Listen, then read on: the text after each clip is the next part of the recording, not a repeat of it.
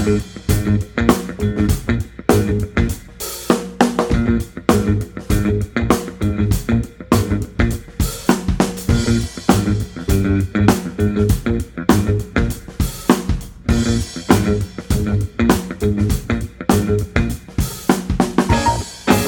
guys and gals, welcome to the premiere episode of Dude, Check This Out, a music podcast where we talk about music from the past, the present with artists from the future. Quick footnote, as all good podcasts have, excuse me, I'm going through puberty again. What we're doing here is we're talking about a bunch of music today, but we can't talk about all the genres. There are too many genres of music, if you call them that. So we're going to try our best. If you have an idea of what we should talk about or an artist we should speak to, make sure to email hambonerelay@gmail.com. Speaking of Hambone Relay, this podcast is by Hambone Relay. My name is Rob Tate. I'm the drummer and percussionist of Hambone Relay, and I hit cymbals every now and again. And our producer is Mr. Mark Brown, who does the organ and the business dealings of Hambone Relay. Hey, guys. And what we do, thank you for using your desk mic. That was good. What we do here is we're going to talk about a lot of music. You know, when you have conversations with friends and you want to talk about music you've heard that they haven't heard of, or you talk about the top 40, whether you think it stinks or if you think that there's actually quality music, but we just haven't found it yet. I personally hate people that say that sentence. You know what I mean? It's there's no good music anymore. Music stopped being great back in the 80s, the 90s, the 70s, whoever you talk to. There's tons of great music, tons of it. And that's what we're going to talk to John Gilbride about today. And he's my guest. We're going to talk to him. Each episode of Dude, Check This Out is going to feature a different co-host. We're going to interview them, and we're going to talk about different music that they like, the last things they've listened to, the latest projects that they've put out, which John has. Hi, Rob. Hey, buddy. It's shaking. It's so good to be here. I know. Thanks for having me. The premiere episode. I know, it's exciting. How's it make you feel? Makes me feel loved and beautiful. A little horny? Horny, yes. Randy. Something's happening. Randy, yes. Okay. Not quite horny. Funny British Austin Powers Randy. I'm offended. Yeah. No, but thank you both for having me. Man. Love me some Hambone. But like I said, we're going to talk about a couple different things. But first, we're going to talk to, like I said, John Gilbride. We'll start off here. You were born in Scranton, right? Scranton, Pennsylvania, Scranton, yes. PA. Mm-hmm. I love it, man. And I found this quote online. Oh, my God, you did. You've done research. I did wow. research. I know. Usually I don't prep for things. And for a pilot episode, I'm so proud of you. I know. It'll never be like this ever again. This is going to be a juicy, amazing podcast. All right, here is the quote. Uh-oh. All right. Is it a Michael Scott quote? Because I don't want to hear it. Oh, I wish it was. All right. But if you're unfamiliar, The Office is from Scranton. All right. Or in Scranton. Here's the quote. Yeah. When asked about starting music, you said, family is everything. Christmas is everything. I loved Christmas songs and fell in love with the piano, listening to jazz records, and hearing my aunt play songs on the piano around the holidays. Now, what I was curious about was what kind of stuff your aunt played. Wow, where'd you pull that? Amazing. Don't worry about it. That's awesome. I've long been infatuated with Christmas and the holidays. It's a result of my mother being almost overly obsessed with the holidays. When I say obsessed, I mean decorate every inch of the outside, drive my dad insane, put on Christmas music by Michael Bublé 5 weeks before Thanksgiving, and just really go over the top. And so I fell in love with Christmas music. Well, hold on. You said Michael Bublé.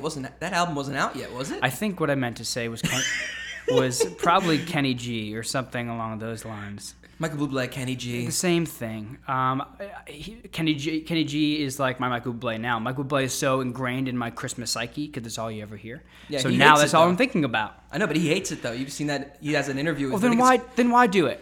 Then don't do it. I think he did it out of joy, but then no, he doesn't. You know what you're doing, Bublé. You know you have a silky smooth, velvety voice, and your voice is perfect for Christmas songs. So don't complain when it goes multi-platinum and is more successful than any of your actual records. I just don't get it. I think he's complaining because the memes and things that come out. You seen the meme of no? It's Christmas time for Michael Bublé to come out of his cave, and there's like a meme of him coming out. Oh, it's hilarious. And I think it's Graham Norton asks him about it. You go to Graham Norton's oh yeah yes page on YouTube, and they ask him about it. He's just like, yep. Right. Okay. I don't know. I think you kind of know what you're signing up for. I don't know. Yeah, I think it was too big for him to chew. Anyway, Yeah. Kenny G. Yeah, back with just your in mom general and pop. Christmas music before the holidays, and there's no music in my family before me really. My No mom one played? My mom didn't play or sing. My dad didn't play or sing. Nobody that I knew of played or sang. It was just something that from the time I was probably 5 or 6 at my aunt's house, where she would sit down and play everything from Deck the Halls to I'll Have a Blue Christmas Without You and all these different things. And I think what meant the most was just what it meant for the people in the room. Mm-hmm. You know, it's one thing to play Christmas music, and it's one thing to sit around a table and talk on the holidays, but it's a whole other experience. It's much more visceral and genuine when somebody is making sound with their fingers and singing with their voice. And I just loved it, and I sang along, and I watched their fingers, and they were just something that you just know that, like anybody knows anything. Like if you're a kid on the kitchen floor with pots and pans, if you want to be a drummer, it's like, oh, okay, that I like banging on things. I have some rhythm, hopefully. But for me, it was just I just want to do that. That's all I really wanted. It wasn't about the instrument itself. It was about the feeling. Was it like the feeling of like family? Yeah. Like the when a family gets together, and that's what the music kind of brings you back to, that feeling. Yeah, harmony more than anything. It's like one cohesive unit around a central idea of just conveying emotion through song. And so it was song that led me to the piano, and then piano led me to theory, and then lessons forever and recitals and classical theory and all that stuff. So music has always been there, always been there. So that was sort of my mom and dad bought me with the money they had at the time, just a little Yamaha keyboard that I still have in my apartment today. It's like, Wait, that's the same one? It's the same one, yeah. Dude. Yeah, which is pretty crazy, yeah. Check that out. Yeah, not weighted keys, nothing like that, just not a full set of keys, just something I can start with. Because they didn't want to invest in a piano. They're on a budget. Know. When you're younger, you don't realize how tight on money your parents might be, or the struggle they're going through is the same we're going to be going through in a couple years if we have kids. They couldn't afford a piano, so they got me a keyboard, and I made it work. And I got a year into playing the keyboard, and it was just clear that I was serious, and I was getting good enough to the point where they were like, okay. And then they bought me my first piano. Oh. And so then you just run with it. Do you still have that one? Oh, yeah. The second piano? Yeah, that's at home. That's something that's been an issue for me this past year of getting it down to Philly, and is it worth it? Because it's something that's very special to me. Mm-hmm. It's just a Cobbler & Campbell, not top of the line, not bottom, just middle of the road, a lovely piano that somehow holds a amazing tune, hasn't been tuned in 7 years. Did you say, oh, it's a real piano? Okay. Oh, yeah, it's an upright. It's an upright Cobbler & Campbell, yeah. For some reason, I automatically assumed it was like a weighted keys piano. That's amazing. Mm-hmm. Okay, but back to your aunt. Do you say aunt or aunt? Just out of curiosity. I like to say that I say aunt because it sounds like I should, but honestly, throughout my life, I'm probably 80-20 aunt, and lately trying to refine my speech for some reason and going, I say aunt all the time. Yes, it's very proper. Yes, of course I say aunt. Well, no, the only reason I was asking is because I know Scranton and Philly are very different lingo. Or I guess phrasing. Yeah. And I was just curious. Yeah, for sure. I've always been the weird one. When I came to Philadelphia at a time when a lot of transplants from Scranton came to go to Temple University and Drexel and a lot of places. It was like an infusion of Scranton people. Mm-hmm. And the more people I meet who know people from Scranton, which I say Scranton, and everybody from there says Scranton. And I'm that douchebag who decides to correct people on their grammar and say, no, it's Scranton. You need to enunciate. Enunciate, Scranton. We're not crazy people from northeastern Pennsylvania, which people think we're hillbillies. It's a city of 74,000 people. It's an amazing little town with the most bars and churches per capita, which is crazy. True? Well, people like to go to church and then they drink afterwards. And then they like to sin. Yeah, that's it. Atone for their sins, because it's really all there is to do in city proper of Scranton. But yeah, it's like we. But my whole family's up there, and all my cousins who moved out to go to college, who are all older than me, are all now. All going back there, because they're to raise a family in the surrounding areas. They're raising beautiful families and their kids and everything else, and it's a beautiful place to be if that's depending on your career choice or your, or whatever you want to do in life in general. For me, it wouldn't work. Yeah, because there's not too many venues to perform original music there, right? And the culture isn't right. I mean, there are places you can go make a buck playing in a bar, but the culture and the creative community and the size and the diversity and the level of talent. Nothing against anybody in Scranton, but the nature of being in a major metropolitan area is, not the competition. I don't like to say that, but the talent level is such that it makes you challenge everything you do. You know what I mean? I feel like there's some complacency in the industry if you're just surrounding yourself with the same people, the same places all the time. Whereas if you go to a place that you never thought you deserved to play in your mind, at least in mine, I have this weird low ego about things like, wow, I can never play at this place, or wow, I can never sit in or play with this band. Just go do it, and if it works, great, and if it pays off, great, and if it doesn't, you learn something, you try again. You know, is that sort of? I don't think you could do that in Scranton as much. Well, I have a question about that. That was my next question. Thank you for the good lead-in. Is this? There are two pretty big music festivals in Scranton. At Montage. At Montage Mountain. Yeah. That's right. They got Camp Bisco. Yes. And Peach Fest. Yeah. I don't know much about Peach Fest. I know if some Philly artists have played Camp Bisco, but I don't know a whole lot about either one of those, sadly. They kind of started after I left. What I was curious about, well, you said you But Montage Mountain itself is amazing. I've been there many times through childhood. Okay, so you've been up to the mountain, just not during the festivals or anything. It's an incredible venue, and I see why they would do it. It's just this beautiful. If you've ever been to Susquehanna Bank Center, formerly Tweeter, formerly whatever in Camden. Too many names. We're not going to go. It's a similar sort of look as far as the physical stage, the amphitheater area, and the lawn. Only it's set in the middle, on a mountain in the middle of the woods. So the whole backdrop is just forest and pine trees, and it's really gorgeous. And to the top of like a ski mountain, basically. Montage Mountain is also a ski resort in Scranton. It's our ski mountain. It's not the biggest or best, but I grew up skiing there.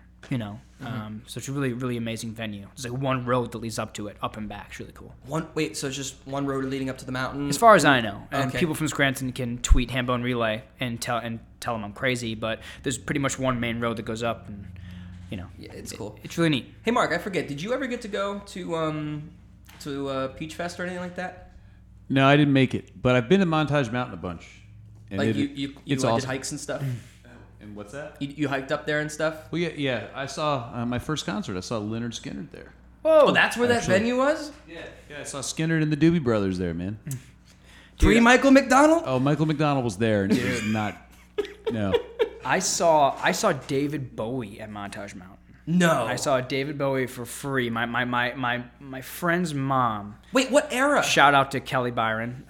My friend's name is Caitlin Byron. Hello, but she worked for the Phillies minor league team at the time, and so they're all connected with the venue and stuff like that. Is that the Pigs? It was the Red Barons. It was like Red Barons. it was the AAA, so right before the Bigs. Oh, okay.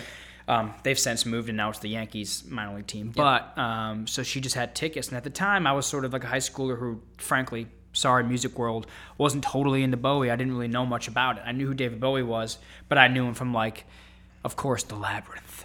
Mm-hmm. Tell me you've seen The Labyrinth. Bits and pieces. Okay. I've never seen it all the way through. I'm sorry. I can't. Homework.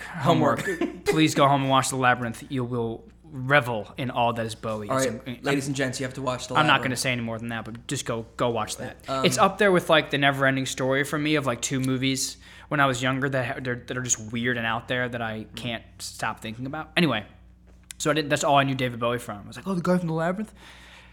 To which people looked at me and shook their head. But I saw David Bowie up there, and it was amazing. Do you remember what era it was, or what album would have came out right before it for that tour? It's okay if you don't. I'm just really curious. It would have been like 2000 and I probably saw him in 2004-ish or 3-ish, something like that. Yeah, but That's amazing. Did he have like a whole band, like a whole lights thing? And... He did. No, it was weird. It was like sort of light out. So like but it didn't have that impact of like maybe if it was darker and like that whole Bowie thing. But and I didn't appreciate it until later. You know, when I started listening to David Bowie and how much of a genius he is and everything else, I was like, oh, I saw that guy. You know what I mean? That's nuts. It's kind of like I saw Jerry Lee Lewis live, and I didn't think that much about it at a Farm Aid here in Camden.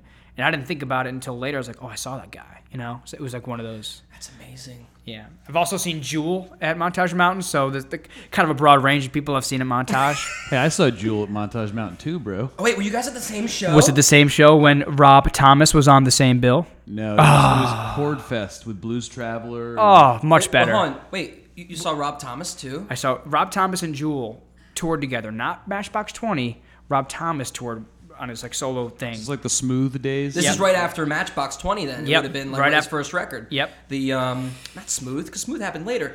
What's the Diamonds Falling Down? Yeah. Would have been the Maybe. single? Yeah. I don't know why. But it was Thanks, Rob, Mom. It was Rob Thomas and Jewel, joint bill. It was great. That's crazy. Yeah. That's so nuts. Sorry to go like way back in the time machine for montage. No, but, I liked it, man. But yeah. Well, here's one thing I think people don't know about you. Uh-oh. And you can dive into this. Is that you weren't planning on being a musician. Oh, no. Mm-mm. You went to Temple, right? I went to Temple. And what did you go to school for? I studied in the business school, the Fox School of Business, as well as the School of Journalism there. Did you like it? I liked it. When I left high school, I was sort of a product of some convention, just because of how my family at large and Scranton at large views the world and sort of what success looks like and what adulthood looks like. So I did well in school. I was all those things in high school that you'd imagine.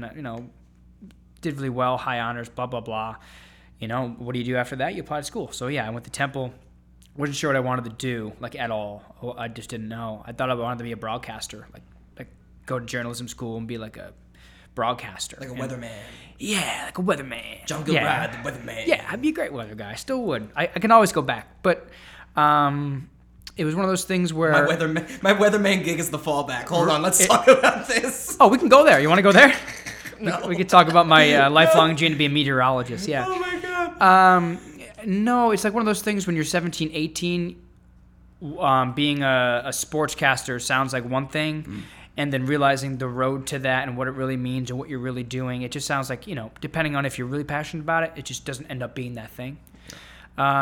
So I entered the journalism school at first, enjoyed it, and then decided to go towards business. I had a mentor senior year of high school when I applied to some music schools and stuff that said, are you good at anything else? Could you be anything else if you didn't go to school for music? Because you've studied piano and all this other stuff. And I realized I never wanted to teach music. So I didn't want to go and get my degree in that. And my parents were heavy on the fallback plan and this and that. But so I dove into the business school. I studied marketing and finance. And Temple was great. I met a lot of my lifelong friends there. Amazing community, diverse culture there, much like Philadelphia. It represents the city more than any other school in the city. It really does. Well, I don't know about that. See, like they got UPenn and they got like Drexel too. I mean culturally. I mean the diversity of the city. I feel like it's the most diverse school. I guess you're right in that regard. Campus is beautiful now. Yeah. And it's a little more, quote, blue collar, you know what I mean? Kind of similar to Philly, too. Like, that's the kind of vibe. That's why I enjoyed it. That's why I picked it. That's why I went there. That's amazing. Yeah. How many kids from your high school went to Temple? Just out of sheer curiosity. Not many from my high school, actually. One. My friend Michelle Conboy, also a musician, went to school for music. Lovely, lovely person. Is she in Philly? She's not in Philly. She's in Scranton, just got married. She teaches... high school, she's chorus, I think middle school chorus and stuff. She's amazing. Anyway, check her out, Michelle Conboy. But a lot of people from Scranton went there, from Scranton Preparatory School and Abington Heights and a lot of these other schools. So I didn't know, because Scranton's not big, but it's big enough to where anybody from outside the city limits, you didn't get to know that well. But I met a bunch of them at Temple, so. That's amazing. Yeah. And then after that, you went to, where'd you go after that? After school, after Temple? I took a job, before I graduated senior year, I was offered a job, which at the time, when you're a broke college kid, you kind of look at a job offer at the time like everything, because all you're told for your whole junior year is like, get your resume together and we're gonna do interview practices and the job is everything. The job is everything. Right, get the 5-figure job, get something that you'll be with for a long time, and right, all that pressure, right? Yep, and then you get it, and then you get the offer before you graduate, and so it's not even like a thing of like, is this the best thing for me? I didn't think that way then. It's all I do now. But so wait, for like 6 months, you were just like, you did it. You got the job, and you didn't have to think about it at all. Right. And I count my blessings there. It's like anything. You if you're going to be in something, do it right. And so when I was in school and studying business, you study and you do it right, and you use your personality and your whatever to get to know people. And I met some amazing professors and advisors and mentors and blah, blah, blah. So yeah, I got offered that job, and I just said yes, not really knowing what it meant, to be honest with you. It was in benefits consulting. And I was like, I don't even know what that means. I don't even know what benefits really look like. I'm 18. I'm 21 or 2 at the time. I don't even think about it. So You just got them. You got these. You just got them. And now I'm supposed to be consulting people about them. Oh, man. And that was more on the communication side and the marketing and the creative side or whatever, which was cool. So yeah, I jumped right into a job at a company called Marsh & McLennan in Center City, Philly, at 17th and Arch, and threw on my slacks and my briefcase and went to work 5 days a week, 9 to 5. For How long were you there? I was pushing 2 years when I left. Wow. Just one of those things, you just get into it. And I liked it for the first year because it's what it was, you know. And then why'd you leave? It was a combination of a lot of things. It was, Well, you started playing music hardcore during that time, right? at first it was just an apparent, this is not for me. It was a very apparent looking at somebody who's 40, who was my boss, who was my mentor, who was supposed to be the guy that I should want to be when I'm 40, if this is the career path. And he made a lot of money and he did a lot of great things. But it was one of these moments of looking at him, and his kids were coming to visit him in the office because he didn't have enough time with them. And it was sort of this it was a moment of real genuine clarity in my life. It was oh, this is a perfect snapshot of what I don't want. Is to be at a certain age, no matter how successful, if you quantify it in dollars as you might be. I can't do that. I had too good of parents and upbringing to let money or something I don't like get in the way of me having the life I want. So there was that just general notion of I don't want to do this. I can't. It was great for 2 years, but if I'm doing this for 10, I'm going to look back and just be really, really unhappy. A lot of regret. Yeah, I'm probably bald and gray and much fatter than I am now.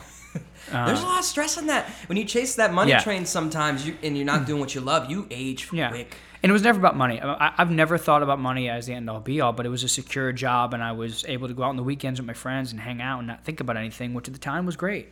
And so yeah, it was that, and then it was being a musician, and I'm putting my hands in quotes. I don't know if you're using the video. I was a musician in the sense of I can go home and play my guitar, which I picked up senior year of high school. I can go home and play my guitar. I can go home and play piano, but it's just this extra thing in my life that if I have time, I'll get to. And yeah, so I just started playing like that, and then I just got to a point of the work was suffering too. Let's not beat around the bush. If you don't like something and you actually physically feel yourself falling asleep at your desk in your cubicle, and when you're alone in the office, when you come in on a snow day, nobody else is there, you realize you're really putting on a face for these people. When they're all around, I'm on my crap, I'm on my shit, and I'm focusing, I'm looking at the computer screen, kind of almost pretending to work hard. Oh, you know what I mean? Yeah. And then nobody was there one snow day. I came in because I live close, and I looked around, and I ended up reading a book because I couldn't take the work I was doing. It was the perks of I remember it. It was the perks of being a wallflower. Oh, it's a great book. Great book. And I read it. I've read it twice since because it meant a lot. I was reading that book, and it had this emotional impact on me. I was like, why am I sitting here reading this book as I do my work?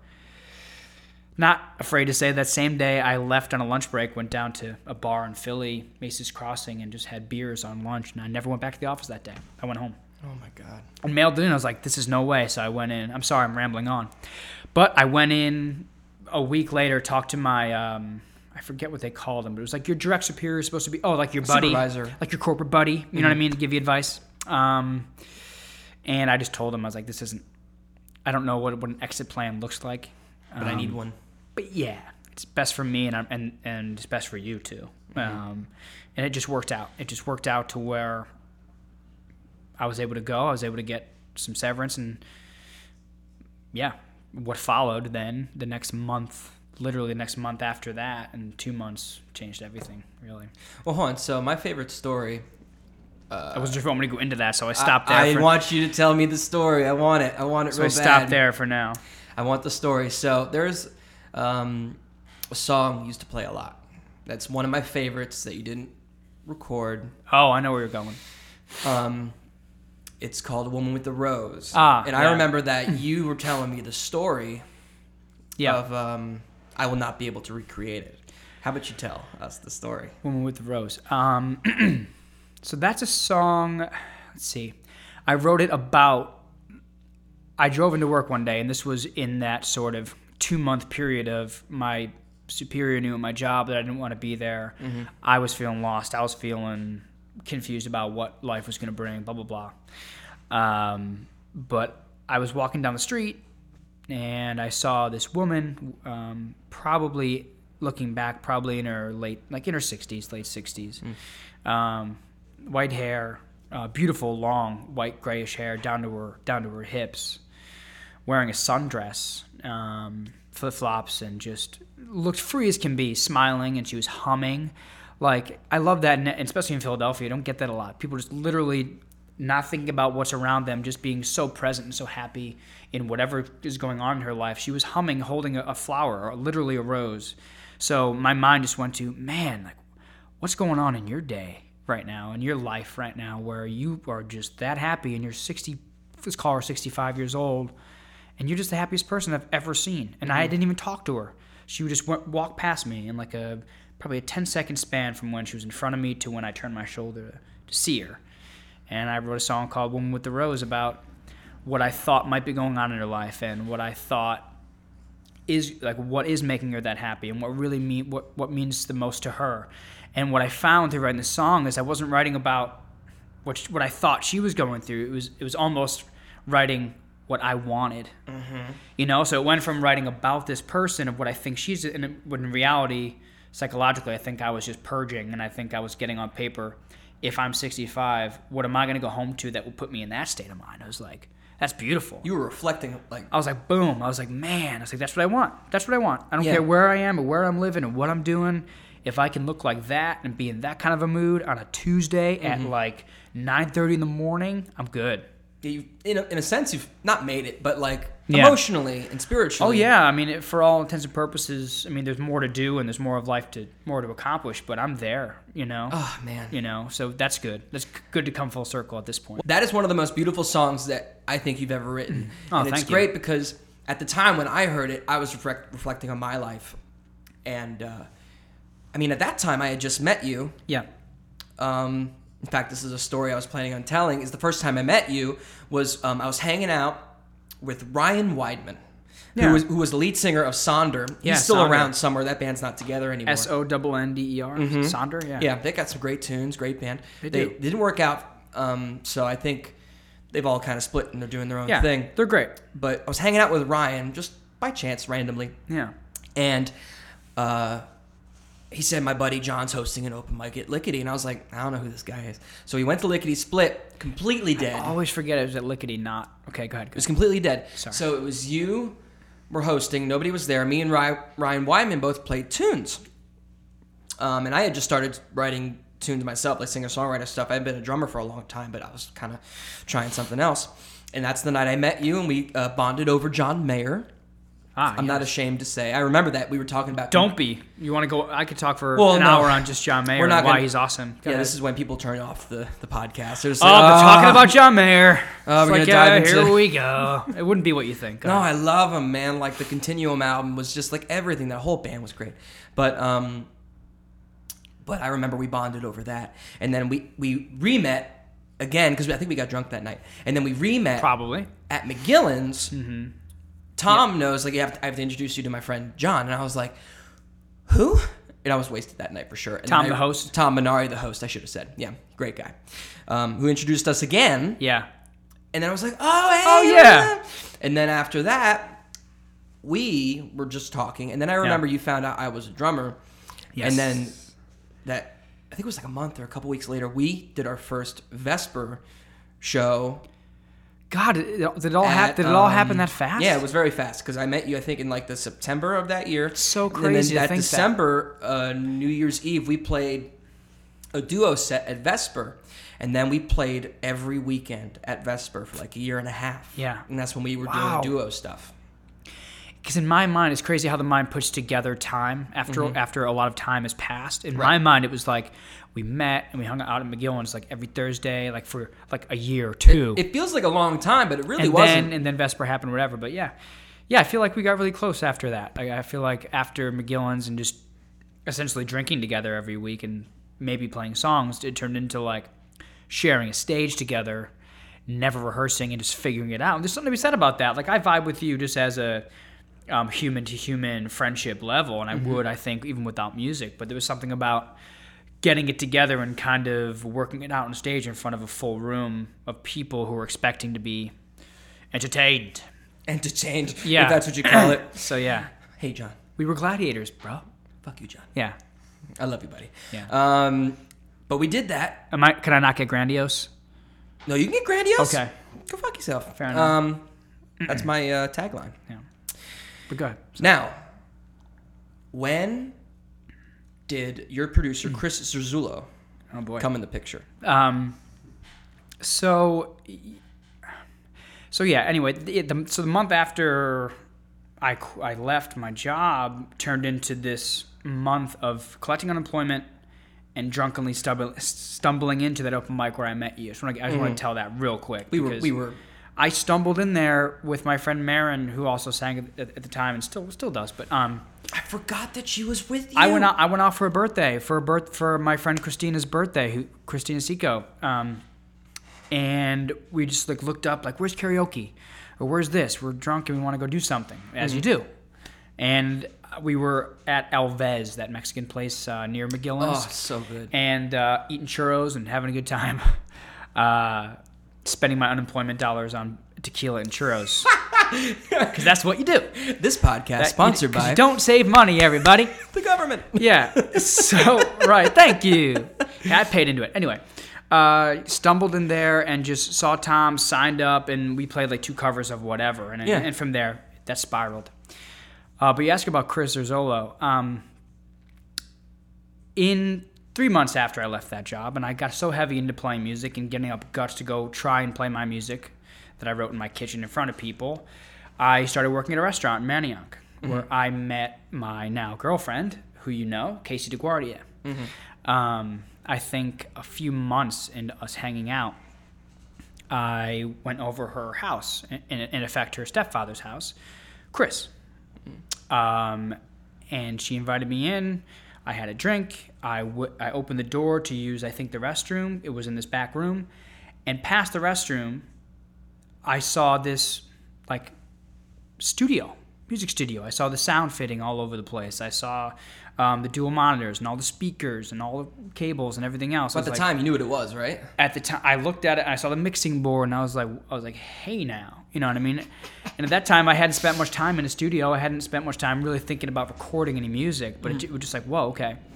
And so I met him a few times here and there over the next year or two. Ended up going on vacation with Casey and playing music for these people who I met in a place called Ocracoke, North Carolina, which has special meaning. We'll get there later. We'll talk about it. Playing a bunch of songs. And Chris isn't the kind of guy who, just because you happen to know somebody's family, this or that, would just go, hey, let's record some music. Although that would happen. That's what he does for a living. So this is stuff that he really, really tries to do, stuff that matters to him and whatever. So he said, hey, man, let's do something. Something at the time meant like recording an acoustic EP or whatever. I don't want to ramble. That's when I met him. That's how he came in my life. And then what that turned into was, these songs are good and let's just do it.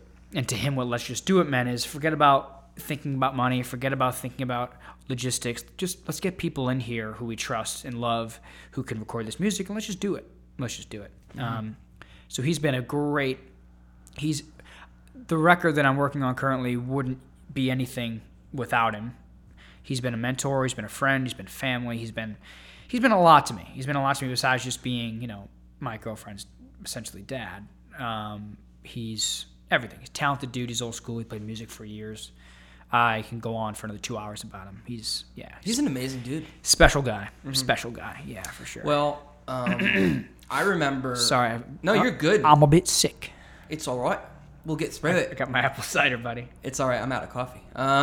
So what I remember when I went in the first time, when you invited me to go do the tracking, Chris thought it was like, this is just like an acoustic guitar demo thing with some drums. And I remember the first song we did. I'm pretty sure it's Goodbyes in July we did first. It is. Yeah, it is. Because I knew that in my head, I thought it was going to be a band record, like at least a light one. Yeah. And then Chris thought it was like, it's probably just going to play like a beat. whatever. And if you know, actually, is that song out yet? Technically, That one is coming out soon.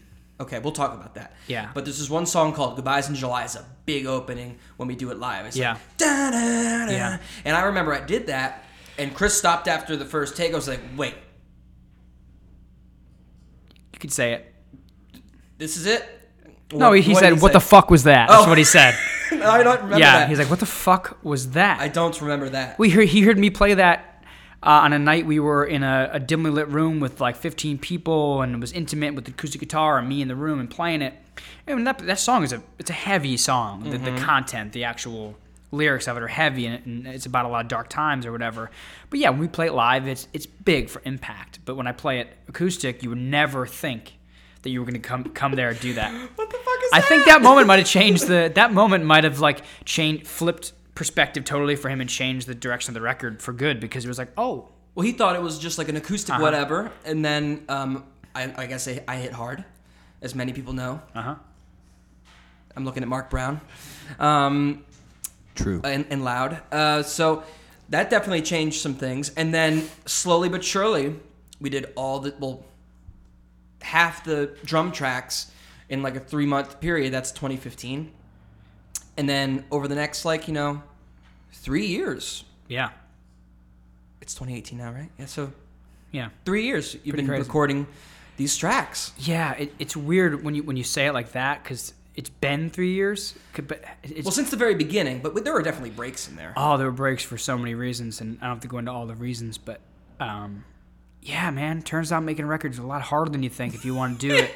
If you want to do it the right way the first time, I feel like I've learned a lot now, and my approach now is much more conducive to just getting stuff done. But then it was just, it's been a special approach to this record. It's really just two guys, the artist and as it were, he's not only the engineer, but he's a producer and the mixer. And thank God we're having somebody else master it who'd be mastering it too. And on top of that, he's playing piano, Plus he's organ, playing some piano, he's playing some organ, he's playing some percussion and stuff. It's just That's right. Chris has, above everything else, he has literally, and I don't mean to say this for any other reason other than it's true. He's literally eaten, slept, and breathed this music. Like, he has his ear pods on at night listening to one of my songs of like, how can I make this better? Come on, I mean, you That's can't. dedication. That's real care for the music. And so, Yeah. we didn't want to rush things, and money gets in the way, and time, because we both do music essentially for a living. So to do this creative project, we both have to find the time. Me and him just can't spend a week in the studio and say, let's do all this stuff. No, it's like once a week, get together. do Yeah, the so, thing. and I don't regret the process. I'm definitely excited for it all to be done, and we're so close. But, Why is that? but yeah, Isn't this the greatest? it is. It is. It's a dream.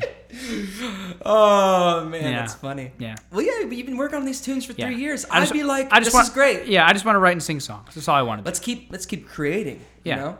But speaking of which, the album, the first half of the album, Yeah. is out.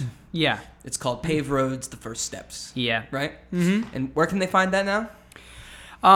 Everywhere music is, quote, sold. I've really been telling people that it's streaming for free because I don't want people to buy this first half. I really don't. And I mean that. I really don't want people's money for this first half of the record. I had I don't know if you want to put that on the podcast. I had a release show. Well, I don't know. I just wanted to put music in people's ears after all this time, and I had this release show at Milk Boy in Philadelphia, and everybody who's ever supported me and all my friends showed up, and it was a great time. I wanted to let people hear, the result of this work we put in, and the result of that. The Indiegogo campaign that helped me finish the record, like, people contributed to that. And so I want to let people know that their support went somewhere. So yeah, it's called Paved Roads: The First Steps. It is the first half of the record, essentially. It's there's 5 songs that I think can give people a real idea of the scope of the record. Paved Roads, one song on it is vastly different from Poison, another song on it. They're almost sounds like 2 different vibes completely, but it gives people an idea of But it flows. what the record looks like as a full work. Yeah. Right, but Yeah. it flows. Yeah. Actually, So yeah, you can stream it on Spotify and find it everywhere. yeah. YouTube. I was and surprised you YouTube and didn't all put that. it on like Bandcamp or anything. Yeah, I'm. Are you waiting for the full record? No, you'll learn that I might. The thing on a podcast to say would be like, yeah, I'm waiting for the full record. But the honest answer is, I'm not good at it. I'm not good at that stuff. Yes. Okay. I was just curious. No, I like talking about it because I'm just not good at that half of it. It's like, where should this stuff be, and how should I put it out, and who should I be writing to, and how should I make this release stuff work? I just don't know. You know what I mean? I didn't have a Bandcamp account until, like, I don't know, when I woke up this morning, basically. You know what I mean? Well, no, you put the Paved Roads single out on there. SoundCloud. Yeah, that was right when you did the Indiegogo videos with Yeah. Skylar. Skylar Jenkins is a great videographer in Philly. He does some great videos. He did your Indiegogo campaign, right? Yeah, he did. He did the video for it. He did a really great job. He did, I think. Yeah. And then he's doing your cover, if I'm not mistaken. He's doing. He does all my photography. He's involved in some video projects I have coming up. He does any photography, any artwork that I do. He's pretty directly involved. He's been a great speaking of him, great friend and great asset. Yeah. Yeah. He did a recent project where he went on the road with, was it 5 other artists? It was him. It was supposed to be 5 other. It was supposed to be him and 5 other musicians. One musician couldn't come, so it ended up being him, Skylar, and 4 Philly artists, musicians. So it was me, you. Yeah. It was Rachel Andy. Rachel Andy of right? Rachel Andy and the V Element, yeah. Right, and then it was Brendan Johnson of Stella Ruse. Stella Ruse, yeah. And then Pete Hill. I don't know him. Pete Hill. I didn't know him either until this. He was the one. I had met Rachel and knew of Rachel and heard her music and met her a few times. Brendan, I've been able to play with him, do duet sets with him, play my band with his band, those type shows. But Pete Hill I never met, and I had honestly not really heard a lot of his music. And we were able to kind of bond over that, like, hey, this is the first time you're hearing my music, first time I'm hearing yours. He's great. He's really fantastic. He has this very modern Neil Young type vibe. It's really amazing. Like, his song structures are that way. His voice kind of comes across that way. He's a really really amazing songwriter. I learned a lot from him in the time I've known him, which is only about a month now. Yeah, but you guys went out for a week down to Asheville, if I'm not mistaken, right? We went to Asheville. So the name of the project was The Escape Artists, is what Skylar is now calling it. So it's going to be a docuseries of basically creative people in an RV going to whatever destination and seeing what happens along the way. There was no expectations. There wasn't a structure. There wasn't a schedule.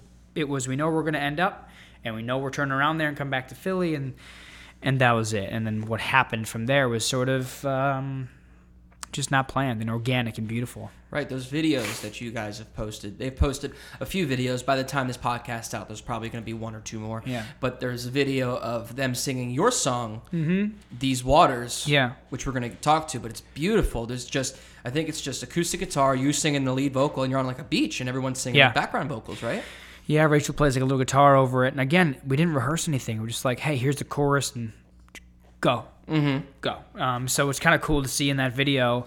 Early in the song, they're kind of like very in the background, but then by the end of it, you know, the harmonies come in because they get it. You know what I mean?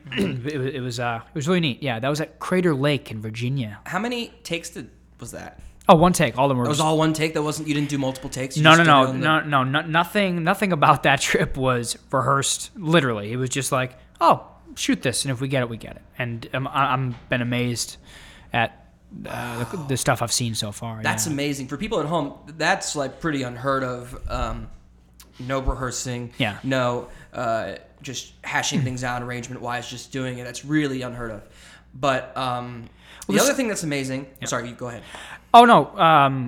I was going to say there's something beautiful about that. I mean, it's something I've let go of is perfection or structure, you know, obsessing over structure. Just do things and just open up and just be creative, and I think you end up being happier, and I think you get better results. Yeah. That's amazing. But and then there's a few more videos. There's Rachel Andy's song came out, right? And I think Pete Hill's song came out, if I'm not mistaken. Rachel's song Horizon, I don't believe is out yet. She has a record that's being released, I think, beginning of December, like the 1st, and she has a release show on the 28th. And the album's being released on the 1st? Before the show, and she mentioned early in December. I don't want to put a date out there for people to hear, but early in December, so look out for that. Okay. And then Pete Hill's song Fool's Gold, I've literally been singing that song every day since I've sang it with him. Is it on Spotify? You can find Pete Hill on Spotify. You can find that song. Yeah, you can find it all. Well, the reason why I ask is, for this podcast, what I meant to tell people earlier is that every song that we mention in the podcast will be on a playlist. Cool. On the Hambone Relay playlist. It'll be attached to whatever the show is, and then I'll have all the songs we've talked about if it's on there. Perfect. And then you can just, as we're going along, you want to pause and listen to whatever song we're talking about. So Pete Hill's song will be on the Spotify. Yeah. Go to Hambone Relay's not Facebook. We're talking about all the social medias today. Spotify page, and we'll have everything listed there for you. Just go to the show listed, John Gilbride. Cool. Check this out, featuring John Gilbride. Yeah. So yeah. And that'll be there. But back to your tune. Yeah. It's one of my new favorite songs. It's called These Waters. Right? Yeah. And I loved it the first time I heard it. It had a different title in my head. Right. But I love this song. So after we'd done our first batch of songs in 2015, I was kind of on a hiatus doing the drum parts. And then after maybe 2 years, you, me, and our friend Coop got together and started rehearsing your new stuff and hashing it out. And before we knew it, within 2 or 3 months, we had 4 more new tunes. Yeah, ready to go. Right? 4? Yeah, the great Eric Cooper. Great Eric Cooper. Go say hi. Hey, Eric. But then we hashed out this song, and it's beautiful. I was wondering if we could do like a lyric dive. Maybe we can kind of talk about like what kind of goes into like writing a song like this, because it's so emotional. There's so much here that when you're just listening to it, you don't think about it. But yeah, sure. Yeah, that's no problem. The first line is like, "Baby, come back to me. My mother came into my deepest sleep." Is that true? Like something happened in your relationship, and then you had a dream. Yeah, your mom came back and like said something. Yeah, for sure. It's all these songs, and the reason I have so much angst about these songs, and I want them to be right, is like they're all just true. Like it's basically a diary. I mean, there's nothing in this. There's nothing really there's metaphor in my songs, sure, but if you just read the lyrics, I mean, it's pretty much all real stuff. And that one specifically, I was going through a hard time personally.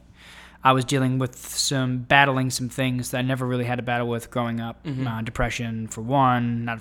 No shame in saying that. We all go through it. No, I've gone depression, a little bit of stuff with alcohol and my vices and decisions I was making that were just they weren't healthy, and I was going through some relationship problems. I was just not myself, essentially.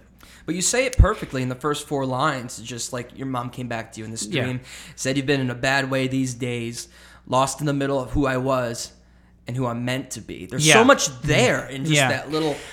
I wrote that in Ocracoke summer before, a year ago, a year passed from this summer. So summer 2017 I just wrote that verse line. That's all I had was the melody in that verse line, and it was just true. It was my mom came back to me, but more like my mom came back to me, but like my upbringing came back of like, this isn't how I was raised. I can get through this stuff, and I'm a better person than how I've been acting. And it's about kind of revisiting your past and your upbringing to sort of get through something you're going through now.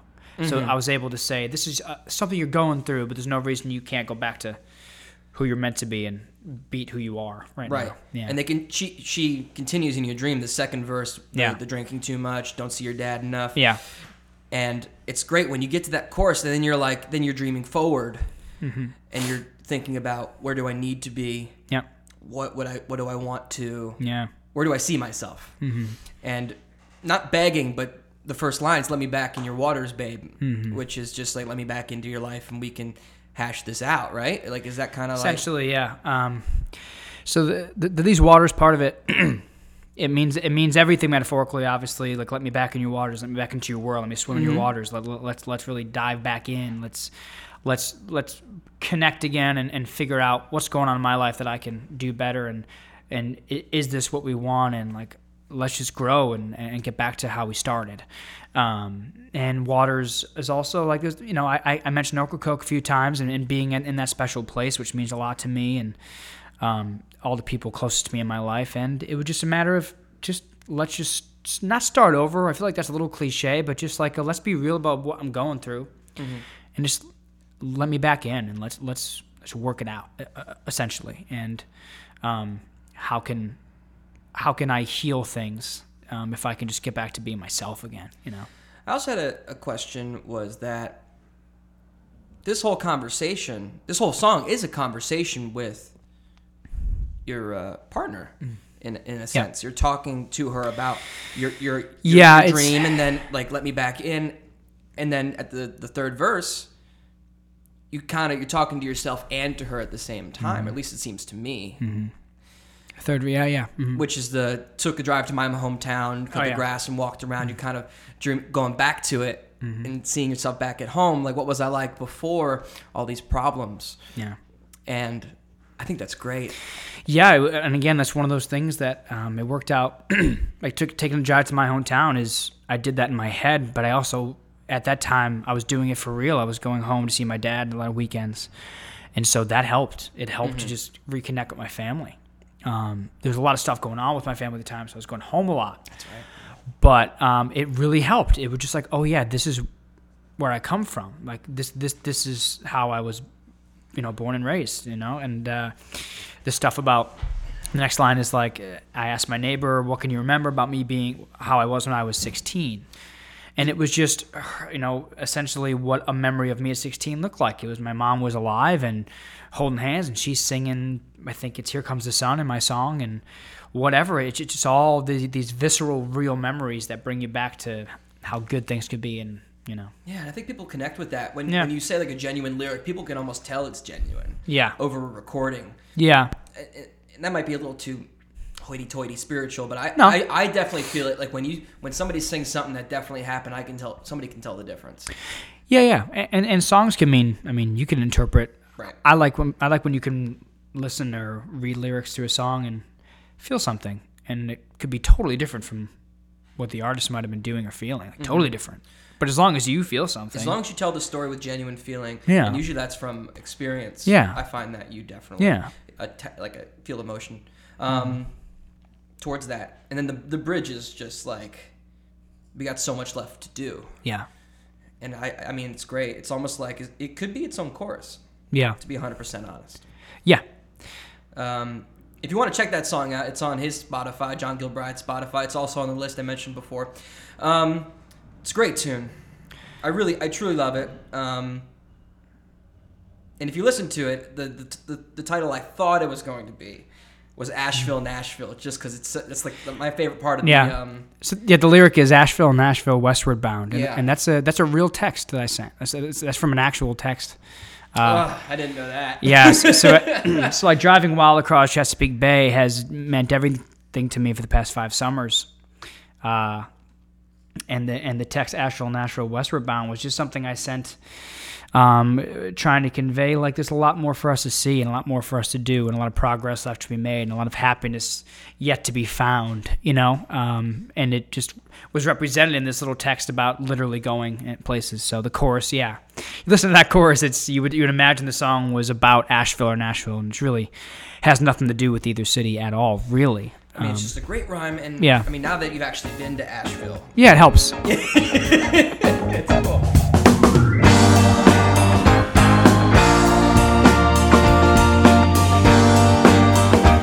All right, this takes us to our next segment.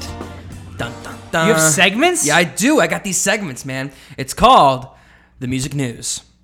Insert music, whatever we come up with right here. You're unbelievable, man. It's a Thank pilot you. episode, and you have it rocking. Thank you, bro. It's amazing. Hopefully the next one's just as good. All right, so here's the music news. And Better get a really good guess. all right, so you are one of my favorites. Let's start with a downer and then work our way up. Uh-oh. All right, you remember Mac Miller? Yes. Yeah, he passed away not too long ago, and they never they didn't talk about how he died. They just said he was found in his apartment.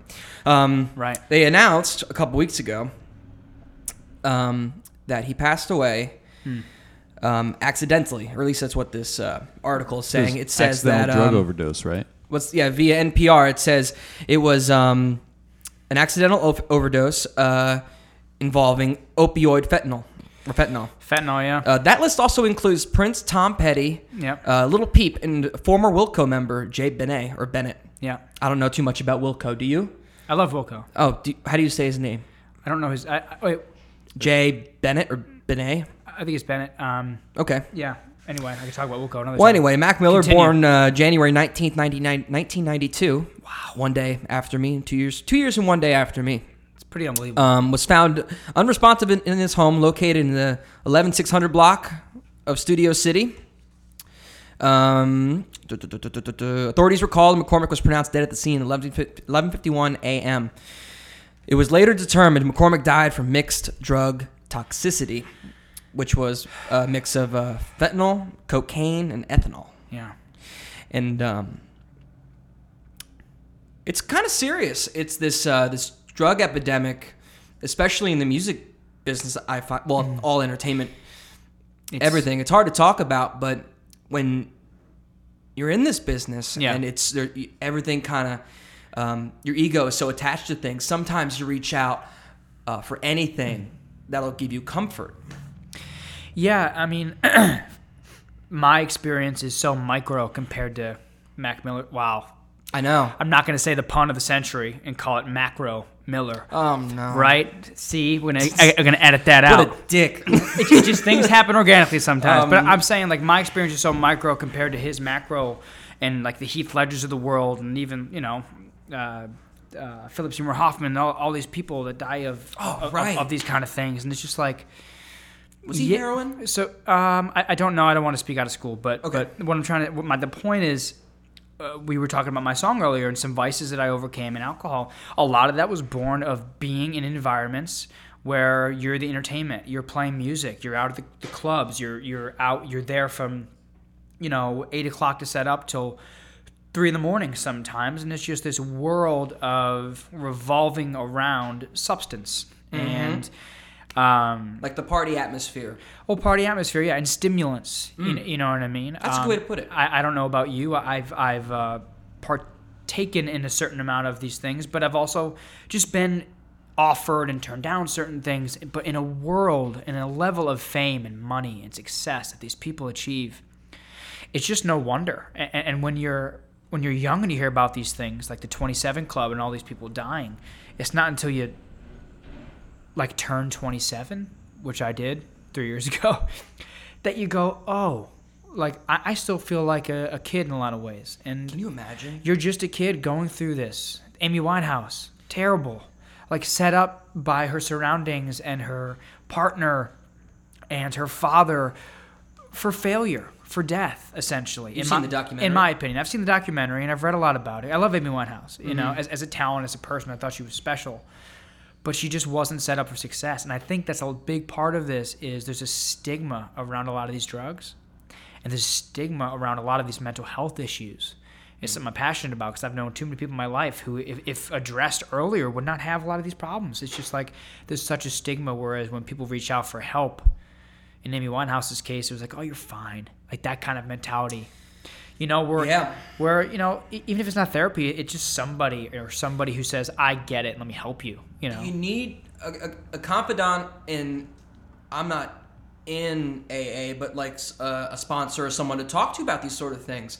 And I've done therapy. I just did a long post on one of my socials about how I was very depressed, and I was definitely over drinking, and it was a problem. And I couldn't admit it to myself. Right. Because, there's just free booze everywhere. Right. I wasn't partaking in the hard drugs and, fentanyl or any other stuff. But it becomes a problem when you get depressed in this industry because everything's available. Yeah. I played a show not too long ago, and I was just offered straight up. They didn't even know that I was in the band. They were just offering me coke and blow and heroin. Seriously, this was down south somewhere. I never told anybody, but it was crazy. That's just the atmosphere sometimes in these venues and this atmosphere. And it's hard because we're a little older than Mac Miller. I'm 2 years older. Yeah. You're 3, 4 years older. Yeah. And what do you do? It's not, when it happens to celebrities, it's sad but true that you just kind of go, oh yeah, okay. It shouldn't be that way. It should be why? This happens every day to thousands of people every day around this country are affected by something like this. Obviously, when it happens to the bigger names, we kind of run to the internet to find out more and do our research. But, this is happening to brothers and sons and daughters and people in our community. It's really hard. People in our community, and a lot of them you don't even know it. You don't even know it Because they're just masking pain that they feel, but they don't. There just needs to be resources. There needs to be as many resources for people who need mental health treatment for a lot of reasons as there are for people, going through alcohol addiction and stuff like that. You know what I mean? Speaking of which, if you're listening to this podcast and you really want to get help, there are a lot of numbers. Yeah. I'll maybe post on the YouTube link if you post the video. Sure. Reach out. There are cheap therapy options. Yeah. I went to this place. I will give them a shout out because they helped me so much. Counsel for Relationships. They're in Philly. They're amazing. Basically, the reason why it's cheap is the students getting their hours before they become official. But I loved it. The young woman that helped me through some things was amazing. And I didn't have to do any drugs or anything. Just talking it out really helps. And people like Mac Miller probably need something like that with the whole Ariana Grande thing and, everything else.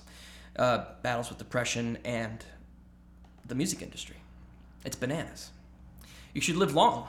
Yeah. Like long, healthy lives like this next person we're going to talk about. But Yeah, it's something. It's important to me. Obviously, it's important to me. you want to live. The music industry doesn't have to mean that you're partying all the time. It doesn't. Right. What I want to do is I'm going to write songs and share them. Yeah. That's really all I want to do. But I've long talked about mental health and the implications it has on family and friends and everything else because there's just way too much of a stigma around it. And I've seen too many friends and too many people deal with issues by themselves when if they just had a little bit of help could have, had a better end result, as it were, without going into too much of that.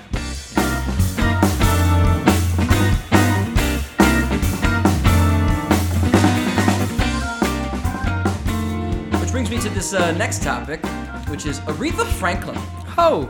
We're not going to talk about how she died or how old she was, but she did pass away. But recently, there's been a development. Tell me. Back in the light of day, or not, excuse me, there was a story documentary that people never thought they would see. It was a documentary called Amazing Grace, which is all about Aretha Franklin. It was directed by Sidney Pollack and completed by Alan Elliott. The film has been talked about since it was filmed in a Watts, California church in 1972 during recording sessions for a live album of the same name. Now, 46 years after it was shot, the Amazing Grace movie was finally shown in public for the first time recently, with initial screenings in New York City, more nationwide. And it talks about the document of iconic musician's skills. The film is essential, but Amazing Grace is far more than that. Watching is a transcendent, spine-tingling, uplifting, utterly joyous experience. I need to check this film out. It sounds awesome. Oh, so you haven't seen it? I haven't seen it yet. I just Okay. wanted to talk about it. Well, then I don't feel weird saying like not you didn't seen see it. Yeah. But what I was going to ask was, did you know a lot of Aretha Franklin's music at all? It's so interesting. I put her up there with, and you might not like this. Actually, hold on. Mark, can you look up what tunes were on that recording session for me? I'm just curious what songs were on that album. What were you saying? I'm sorry. Are we good? We're still Yeah. rolling? Yeah. Mr. Franklin, what was it called again? Sorry. The Amazing Grace. Yeah. Aretha Franklin, I put up there in some senses with the Bruce Springsteens in the world. In my musical world of like people who I should know more about and I listen to more, but I haven't. There's a lot of Bruce Springsteen songs later in life that I've listened to, and now I get it. But the Aretha Franklin, it's funny you brought her up because with all that in the news and with the movie and everything else and her passing away, it just made me go, oh wait, let me do a deep dive on what she really was. And she wasn't. When I think of Aretha Franklin, I think of those diva specials when Mariah Carey's on her right and Celine Dion's on her left, and they're singing, whatever they're singing. My heart will go on. It's like, That's the quote. That's the quote from the podcast. That's it. Man, it's just like, that's what I thought of. It was just this very snapshotty Aretha Franklin, big lady singing a big song. When in reality, her struggle in her childhood and then her upbringing and then she was a childhood prodigy just on the piano, let alone the fact that she turned into the quintessential who you think of as like the female vocalist. I'm sorry, you're saying she's a prodigy at piano? She's a piano, like she's. I didn't know that. Oh yeah, like and so then I started going on YouTube and just looking up Aretha Franklin singing, playing piano. Oh, like the Carole King thing that she did? That to me was just like so much more impressive just because it was different. I've seen her stand there and sing, and it's unbelievable. It's superhuman. Yeah. You know, like that voice. There's a lot of different vocalists. There's a lot of different type of female vocalists that I like, and different. You know, there's the jazz people. There's the folky, sort of almost cute. There's, whatever. But she just had the voice. Like if there's the voice you think of as a female vocalist, singer, badass, it's Aretha Franklin. You know, and I don't think I ever appreciated it more than the past probably 2-3 years as I started listening to more and more different kinds of music. You hear about her struggle, her health struggles, and then you just started listening to it more and more like, oh wow, she might go, and then she did, and then her music was everywhere. I remember 88.5 WXPN, which is Philly's local radio station. Shout out XPN, and shout out to the Free at Noon Cats, and shout out to World Cafe Live. Yeah. They played Aretha Franklin all day. Yeah. It was amazing. I was driving around the city just listening to all these tunes I never even heard of. I was going to say, there's so much more there than you would ever... There's a huge catalog. Forget R-E-S-P-E-C-T. There's like this one song, I cannot remember the name of it, but I played on repeat for like an hour. Yeah. It was amazing. Dude, Rock Steady, you know that tune? Rocksteady's on that? No, it's not on that. Oh. I'm just saying that's like one of her best songs. No, it's a great song. Oh my God. And those are the kind of that songs might have been it. about. Here's the track listing for Amazing Grace. Is it all gospel It's all tunes? gospel tunes. It's Mary, Don't You Weep, Precious Lord, Take My Hand, Old Landmark, Amazing Grace, of course, Precious Memories. I'm going to tag that. Amazing Grace is going to be in the Spotify. It's a killing album. I have it on vinyl, actually. It's a killing record, man. Mark's part hipster. He has some vinyl. That's right. I have skinny jeans and vinyl. So I'm just kidding. I don't hate on vinyl. I want to start a vinyl collection. So you got a couple, John, right? Mm-hmm. You have a player? I have a record player. I need to get fixed. It's one of those things I put off for like a couple months now. But it's okay. It's I time. love vinyls. I love records. I was just home over Thanksgiving, and my cousin Bridget has this vast record collection. She had this couple Moody Blues records on vinyl that I almost stole, but I didn't. Hope you're. Was it your cousin you said? Yeah. Hope she doesn't listen to this. Mm-hmm. In other news, Hanson. Remember Hanson? Do I remember Hanson? Mbop. Bop, bop, bop. Great song, by the way. I don't care. Phenomenal. They can, they probably hate it by now. And they hate it, but they still play it live acoustic a lot. Right. They have a brewing company too that's pretty good. It's called Hops. Oh, come on. Swear to God, that's what it's called. Come on. But the reason why I bring them up, that's on the nose, man. That's crazy. It is on the nose. They don't hate that song. They know what they're doing. Their business probably. Back up the Brinks truck and just unload. Just dump all the money. All the cash into our pocket. We're going to open. Oh, my God. Okay, so here's why I bring it up. Drunk 45-year-olds in the garage are having success in the craft beer world, and Hanson's going to come in and be like, yo, hops. And now they're going to take over. And if Hanson is listening, we're looking for some sponsors. Right. So. I'm not hating. This is me just like talking out loud or whatever. Oh my God, like, it's just on the nose. We love it. That's all we're saying. Hops. Okay. Where is this? I don't remember where it is. Come on. Mark. Hold on. Sorry. Sorry, our producer's in training. It's in Tulsa, Oklahoma. We're all in training. Tulsa, Oklahoma? Yeah. It says based in Tulsa. Yep. Oh. Founded by the three brothers of Hanson. All right, new tour. All right. We're coming to Tulsa. Are they from Oklahoma? Is that the deal? I don't know. Can we? So here's... Oh, absolutely. Hambone Relay, John Gilbride, come to Tulsa to play hops. Hops. If they got a stage, we're there.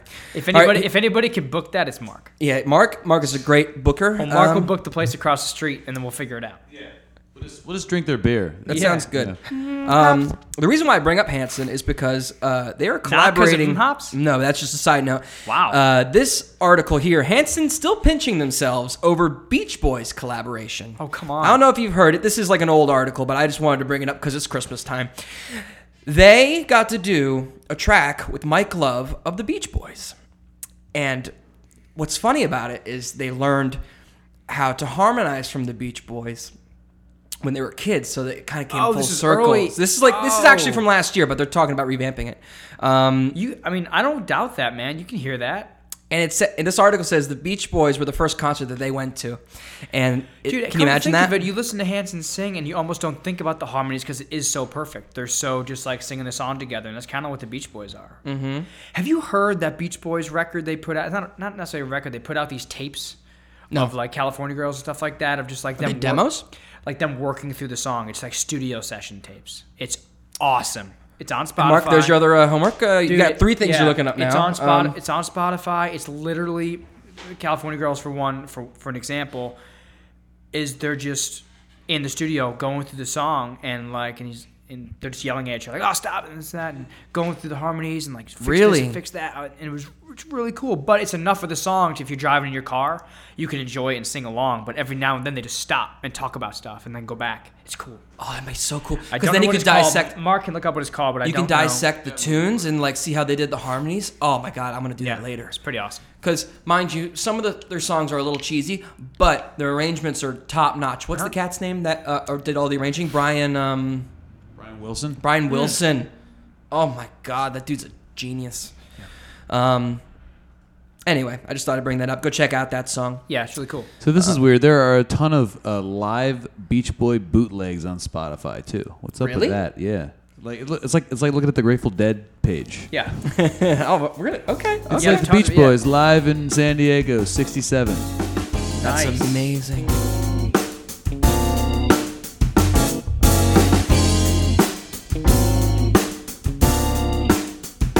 All right, now on to the next segment. It's called Whip It Out.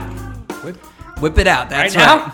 So, this is what this segment is. What we're going to do is John's going to get up his phone.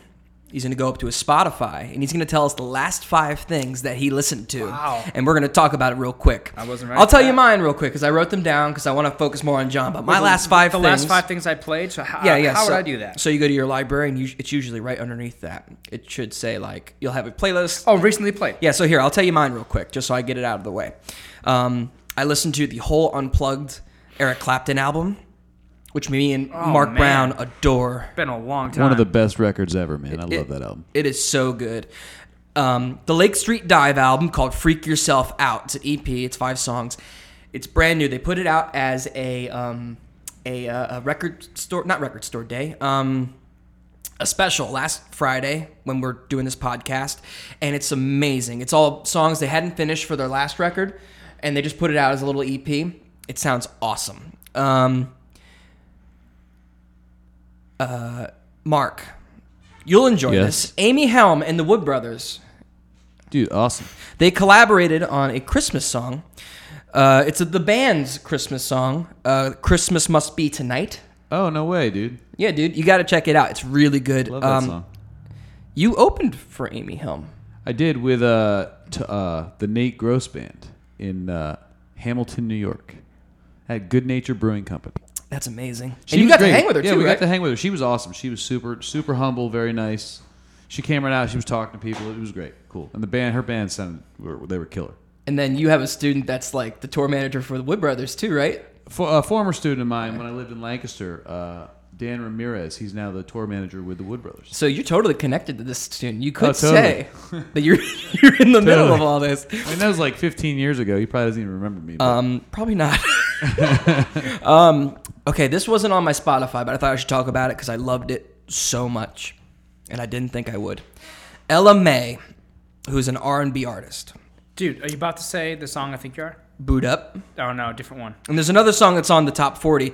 That's the one I can't stop singing. What it's still? Trip. That's it. She's amazing, and she was on SNL. I'm so glad you think so because, we'll go into that in a second. She was amazing. Yeah. Oh my God! And the band, apparently, a friend of mine knows the bass player. He's nuts. The drummer, I don't remember his name offhand.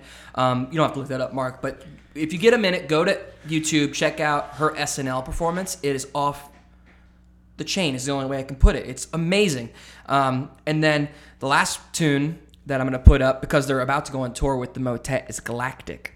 And I was listening to the tune Into the Deep featuring Macy Gray. Definitely check that out. That's one of their top tunes on Spotify. Go check that out. Or buy any of these records. The only reason I say Spotify is because that's where our list is going to be of all the tunes we mentioned in this podcast. John, take it away. Whip it out. What are your top 5? Well, not top 5. The last 5 tunes that you listened to. This is so interesting.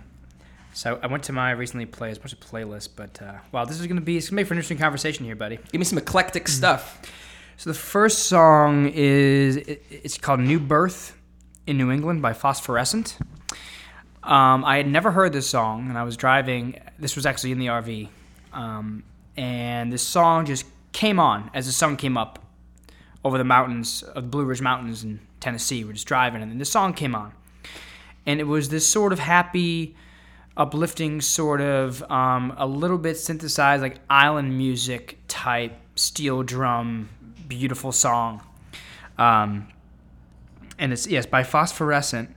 And the chorus is "Don't I Know Ya." That's what I thought the song was called, and it's an amazing song. It's off the album called "C'est la Vie," which I listened to this song and thought everything was going to be happy, like island type music, and then I went to the rest of the record and it was quite the contrary. It was dark, wasn't it? Quite the contrary. It was great. I don't know. I don't have much else to say about it because I didn't really do much research on the artist, but he has a very unassuming voice. It's very relaxed. The whole arc of the album is really interesting. That's all I'll really say. Go listen to it because that tune, "New Birth in New England," is the first tune on the record, and then that's from the there, opener. sort of, yeah. So that's that one. Okay, what else you got? Let's see. Give it to me. Whatever. It's funny. "Very Merry Christmas," an album by Dave Barnes, actually. Who's Dave Barnes? Yeah. So my good friend Seth Aaron, who we both know, came over to my house, and I was like, I got to learn all these Christmas songs for some of these Christmas performances I'm doing. And he said, "Oh, dude, you ever hear Dave Barnes?" And he has this record called "Very Merry Christmas," and I got to tell you, it put me in the mood. I swear to God. I put up Christmas lights that day. I made some eggnog. You know what I'm saying? Is it a Christmas acoustic guy or it's kind of jazzy. He does some jazzy. covers, but he has a couple of originals on there. He's a Grammy-nominated songwriter from Nashville. There you go. Actually. Oh, okay. Yeah, Right on. It was just really this great. is why this podcast Yeah. needs to be a thing because I just learned at least 4 different new artists. You need new stuff when it comes to Christmas. If people say they hate Christmas music, it's like, no, you hate those tired, boring... Mariah Carey. Mariah Carey. Yes. All of that. Which, by the way, she's number 29 on the top 40 right now. And they just put that in. It got relisted. Oh. Ugh. I love you, Mariah, but come on. Number 3, what do you got? Number 3, I have, Michael Jackson, PYT. Nice. Yeah. Love that song. Oh, I love that song. That song never stops being amazing. Which album is that off of? I want to love you. It's not Off the Wall, is it? What's that? It's got to be what's the third of the Quincy Jones records? It's off the third one, I thought, right? Are you asking? Oh, I'm PYT? asking- yeah, PYT is off of Thriller. Is it off Thriller? Yeah. Another reason Thriller is one of the quintessential albums of our time. By the way, check out the Quincy Jones documentary Oh, on Netflix. It's done by his daughter. yeah. Quincy Jones was Michael Jackson's producer for 3 records, I believe. Off the Wall, Thriller, and I'm blanking on the third one. When someone says it, I'm just going to slap myself. It's awesome. And the Rashida Jones, who was one of the actresses on The Office, is the director. That's Quincy Jones' daughter. And she's very well-spoken. She's great. What's number 4? John Mayer, Born and Raised. Classic. Yeah. It's funny because we were just talking about, we hinted at John Mayer. Bonding over John Mayer. Yeah. I love that record.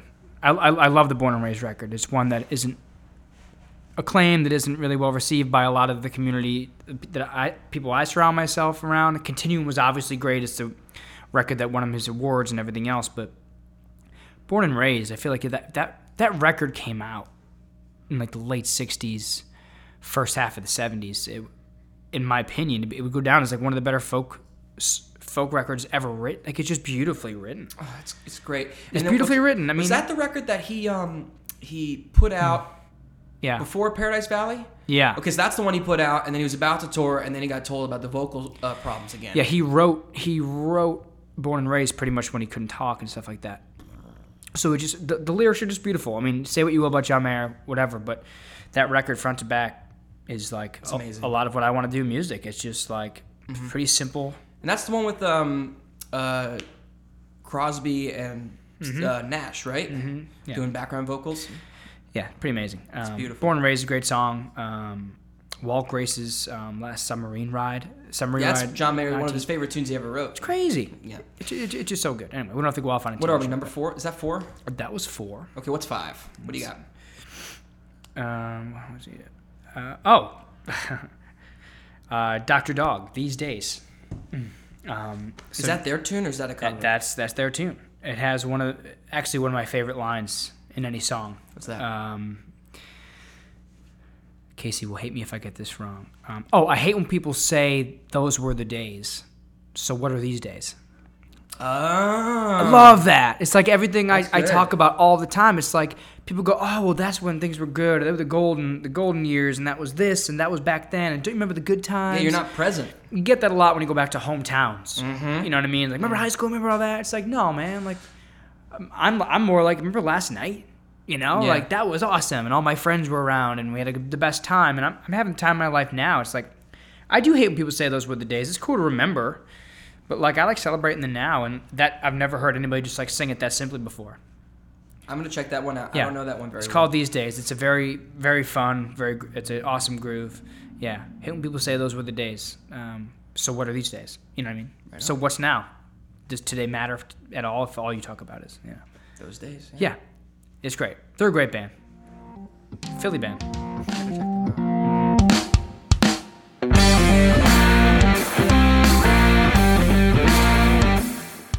All right, this next segment is called the Top 40. I personally, I don't like too many of the tunes in the Top 40 just by personal taste, but this segment I talk with our guest, whoever it is today. It's John Gilbride, and we talk about what is your favorite tune in the Top 40 right now? Top 40, first of all, gets this weird, I don't want to say stigma, but it gets this weird, people get this impression of like, oh, Top 40, and so you love it. Because Top 40, you go to clubs, it's Top 40. But me as a musician, it always has this negative connotation of like, oh, Top 40. Like, I don't play that crap. But it's the Top 40. It's the top, top 40 in the U.S. Whatever it is, it's the top downloaded, top listened to songs in the world, right. Essentially. It's like somebody's doing something right. And a lot of it can make you sick if it's not what you like. Or if it's overdone. Right. Like Hello by Adele when it was right, but there's and there's something about artists who kind of acknowledge that too. So one of the songs in Top 40 that I still like, it's been on there forever, Girls Like You by Maroon 5. Mm-hmm. Right? Maroon 5 has long been one of these bands, similar anymore. Imagine Dragons I compare them to a little bit because they're kind of going this way. Early on, they were this sort of acoustic, cool, new, different songs about Jane, Sunday Morning, all this stuff. But they've since evolved into one of the best hit-making pop bands out there, and they're just doing it right. And Adam Levine acknowledges that. He goes, I don't call myself an artist. I'm making fun pop songs with my friends. It's like, that's what it is. Like, that's what it is. They're great hooks. They're fun. You can dance to them. There's personality to them.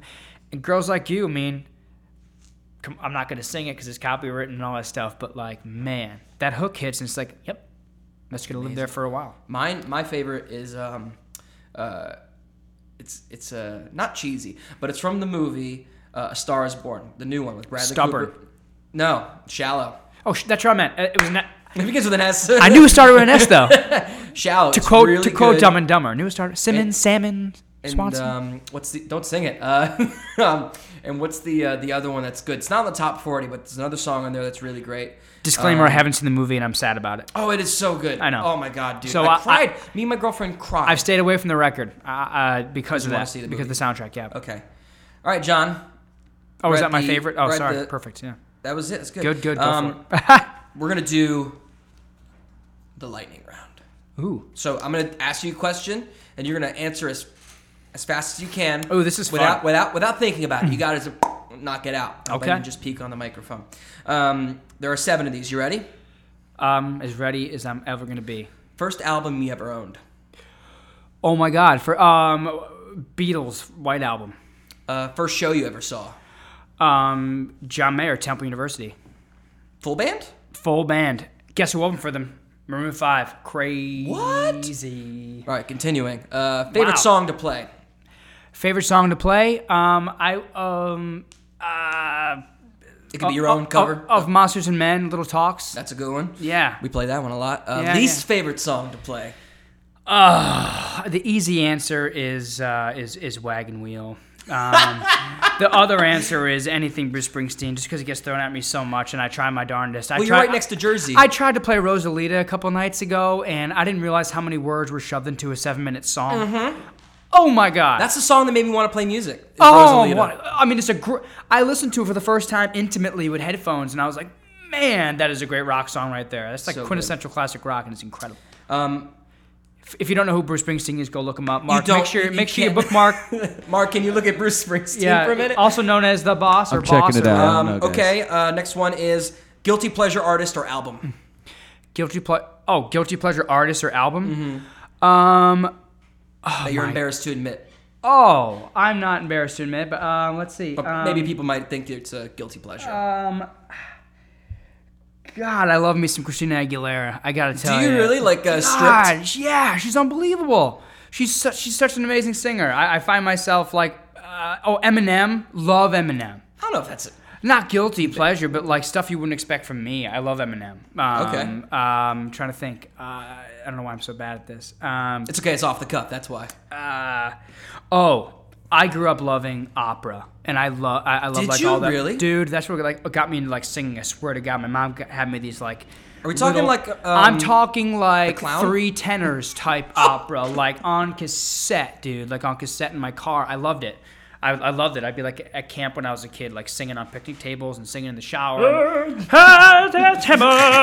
that kind of stuff. I can't imagine it. And it just got me. It just made me. It just got me into singing a little bit. It's oh damn! I'm gonna forget the name of the song. Save it for the opera podcast. Yeah, the opera podcast.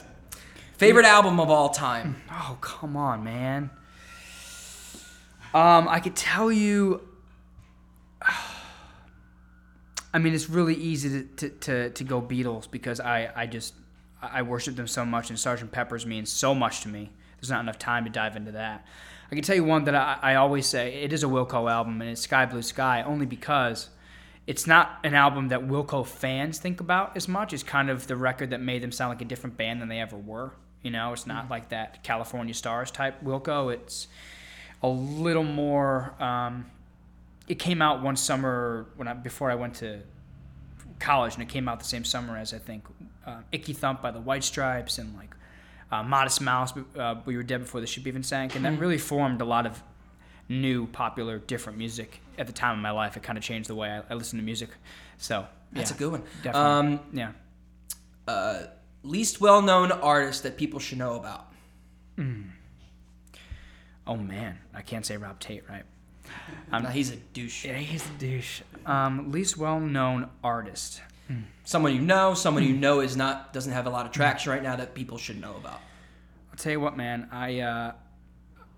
I'd be pretty remiss if I didn't just mention people from the trip, just because it's been a long time. Here's the problem: being a musician, you don't get to go out and see enough. Mm-hmm.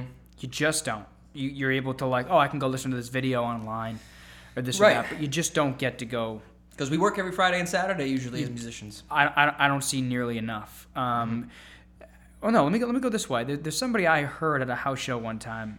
Josh Miller is somebody. Oh, Joshua Chase Miller? Yeah, he's someone that I've listened to intimately in an acoustic environment who does some beautiful things with the loop station and does some beautiful harmonies. Mm-hmm. He's working on a record. Yeah, man. The Rachel Andys of the world, the Pete Hills of the world, like all these people. I've just never. It's been a long time since I've been in a room with somebody and I go, wow.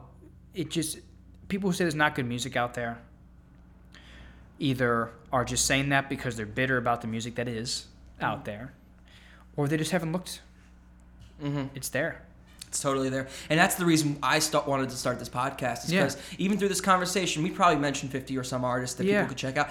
There's tons of good music. I dare you to say... Sophie Korn. Oh! I love her, dude. I love her. She does a great job. She played my release show. She did such a great job. She writes amazing songs. She's got a new song out right now. Permission, I believe it's called. Okay. You can fact check me, but that just came out and that's getting some traction. Only I could tell Mark what to look up. I think it's called Permission. Yeah, she has. I know. I'm still trying to find Springsteen. Yeah, she's fantastic. Guys, sorry. So Sophie's another one. I can't just name one. Sorry. No, it's okay. We're lucky to have a lot of friends. Your favorite artist that you listen to right now? I still That you are listening to right now. Excuse me. I still just really appreciate the Head and the Heart. You have heard me say this, but I've never really talked about it. The Head and the Heart simplified things for me when I heard them. I was like, it's just some of the most beautiful songwriting out there right now. It's their first album is so stripped down. I feel like there's just 3 musicians around one microphone in the studio just making these beautiful sound. Mm-hmm. So I love them. They have 3. They are amazing. They have 3 records out. You know, and the latest one is a little more rock, a little more like kind of Tom Petty classic rock type feel, a little more produced than the other ones, but it's fantastic. So yeah, they're in my heavy rotation. You mentioned Lake Street Dive. I've always loved the Black Keys. Yeah. All right, and finally, when's the next show you got? When's the next show?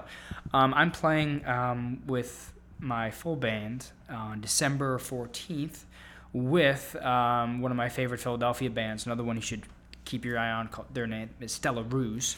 And their lead singer was on the... Their lead singer, yeah, his name is Brendan Johnson. He's fantastic. Got to know him really well over the past year. It's his band, Stella Ruse. They've been around for a little while. They're a jam and folk band. They're fantastic, have great songs. They're doing a December residency, and I'm playing the 14th at Bourbon and Branch. That's right. I think doors open at 7, so we're going to collaborate and hang out and jam. It's going to be a lot of fun. Who else is on that bill? It's you and Stella and newly Pete Hill. Pete Hill that's right. He just joined the bill. Mm-hmm. Yeah. He's amazing. Where can people find you? Where can they find me? Online. I'm depending on when this goes up, johngilbride.com will be live in the next week, which is exciting. So go to that, and if it says page not found, just be patient. Other than that, go every day. You can find me on Facebook at facebook.com/music. No. Facebook.com/John Gilbride now. Can you change it? I changed it. Yeah. I thought you only could change it one time on Facebook. I did, and it's now just John Gilbride. Okay. So I have a personal page, but then there's my music page. You'll know the difference when you see it. And then there's a lot of naked photos on the other. Yeah. There are. And on Instagram, I'm at John Gilbride Music. Yeah. Do you do Twitter? I have a Twitter. If you want to laugh really hard, it's basically everything post my music career. I was much more outspoken politically. If you want to listen to me rant about gun control and stuff like that, by all means, check my Twitter out. Other than that, no. And now I'm probably going to take it down. Because we were going to go look at it? Yeah. Oh, man. Thank you for being the premier co-host of Dude, check this out. I love this, and I love you. And I love you, man. Go Rob Tate. Go Hambone Relay. Peace out. Love y'all.